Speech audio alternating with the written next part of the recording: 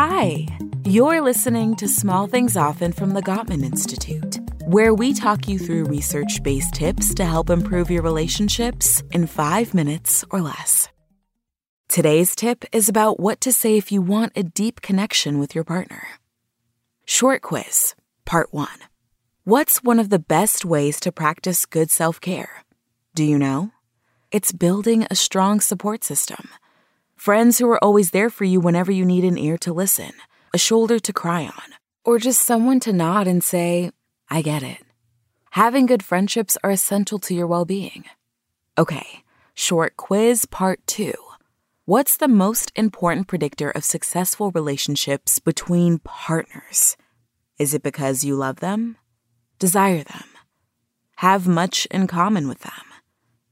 Those things certainly help, but it's not the answer. The greatest predictor of a successful partnership is friendship. You like and respect each other, even when life becomes a little rocky. You're aware of each other's likes and dislikes. Like they hate peanut butter but love oysters.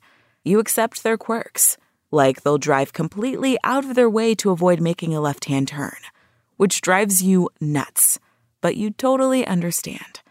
And you support their dearest hopes and dreams, even if one of them is climbing Mount Fuji. You won't go up the mountain with them, but by God, you'll be there, cheering them on from the ground. So how is your friendship quotient with your partner? Even if you do have friendship at the core of your relationship, some couples go off the rails because of the daily stressors that come from outside the relationship. Here's an exercise to help deepen your connection and help build trust and friendship. Sit down with your partner to talk about recent stressors in each of your lives. Maybe one of you has a huge work deadline, which they're not sure they can meet. Maybe the other is dealing with the sadness of a parent's illness. Both of you are totally stressed out by your issues. How do you deal with these stressors as a friend? First, when your partner speaks, respond in your own words, reflecting the emotion you just heard from them. If they're expressing their anxiety about their parent's illness, say, I totally understand how much you're worried about your mom. Also, be sure not to give advice. You are there to listen. For instance, if they say, I don't know how I can make this deadline. They keep piling on more work and I'm so behind. Don't say, that's so unfair.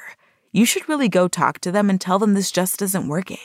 Instead, empathize with them and say, it's understandable that you're feeling completely overwhelmed. Your compassion and encouragement will open your partner up to sharing even more. By actively listening and empathizing, you're letting your partner know you are engaged in the conversation. It deepens your connection and ultimately leads them to feel comforted and supported.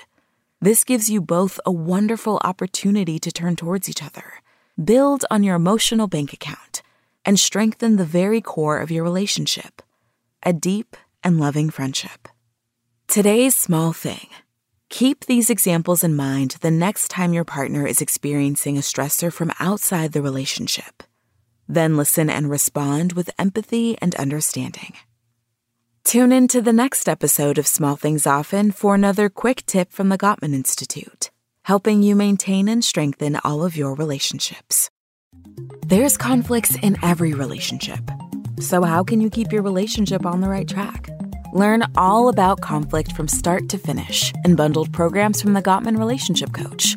Dealing with conflict breaks down the basics, and then you'll navigate more difficult arguments and the feelings that come along with them and making up after an argument.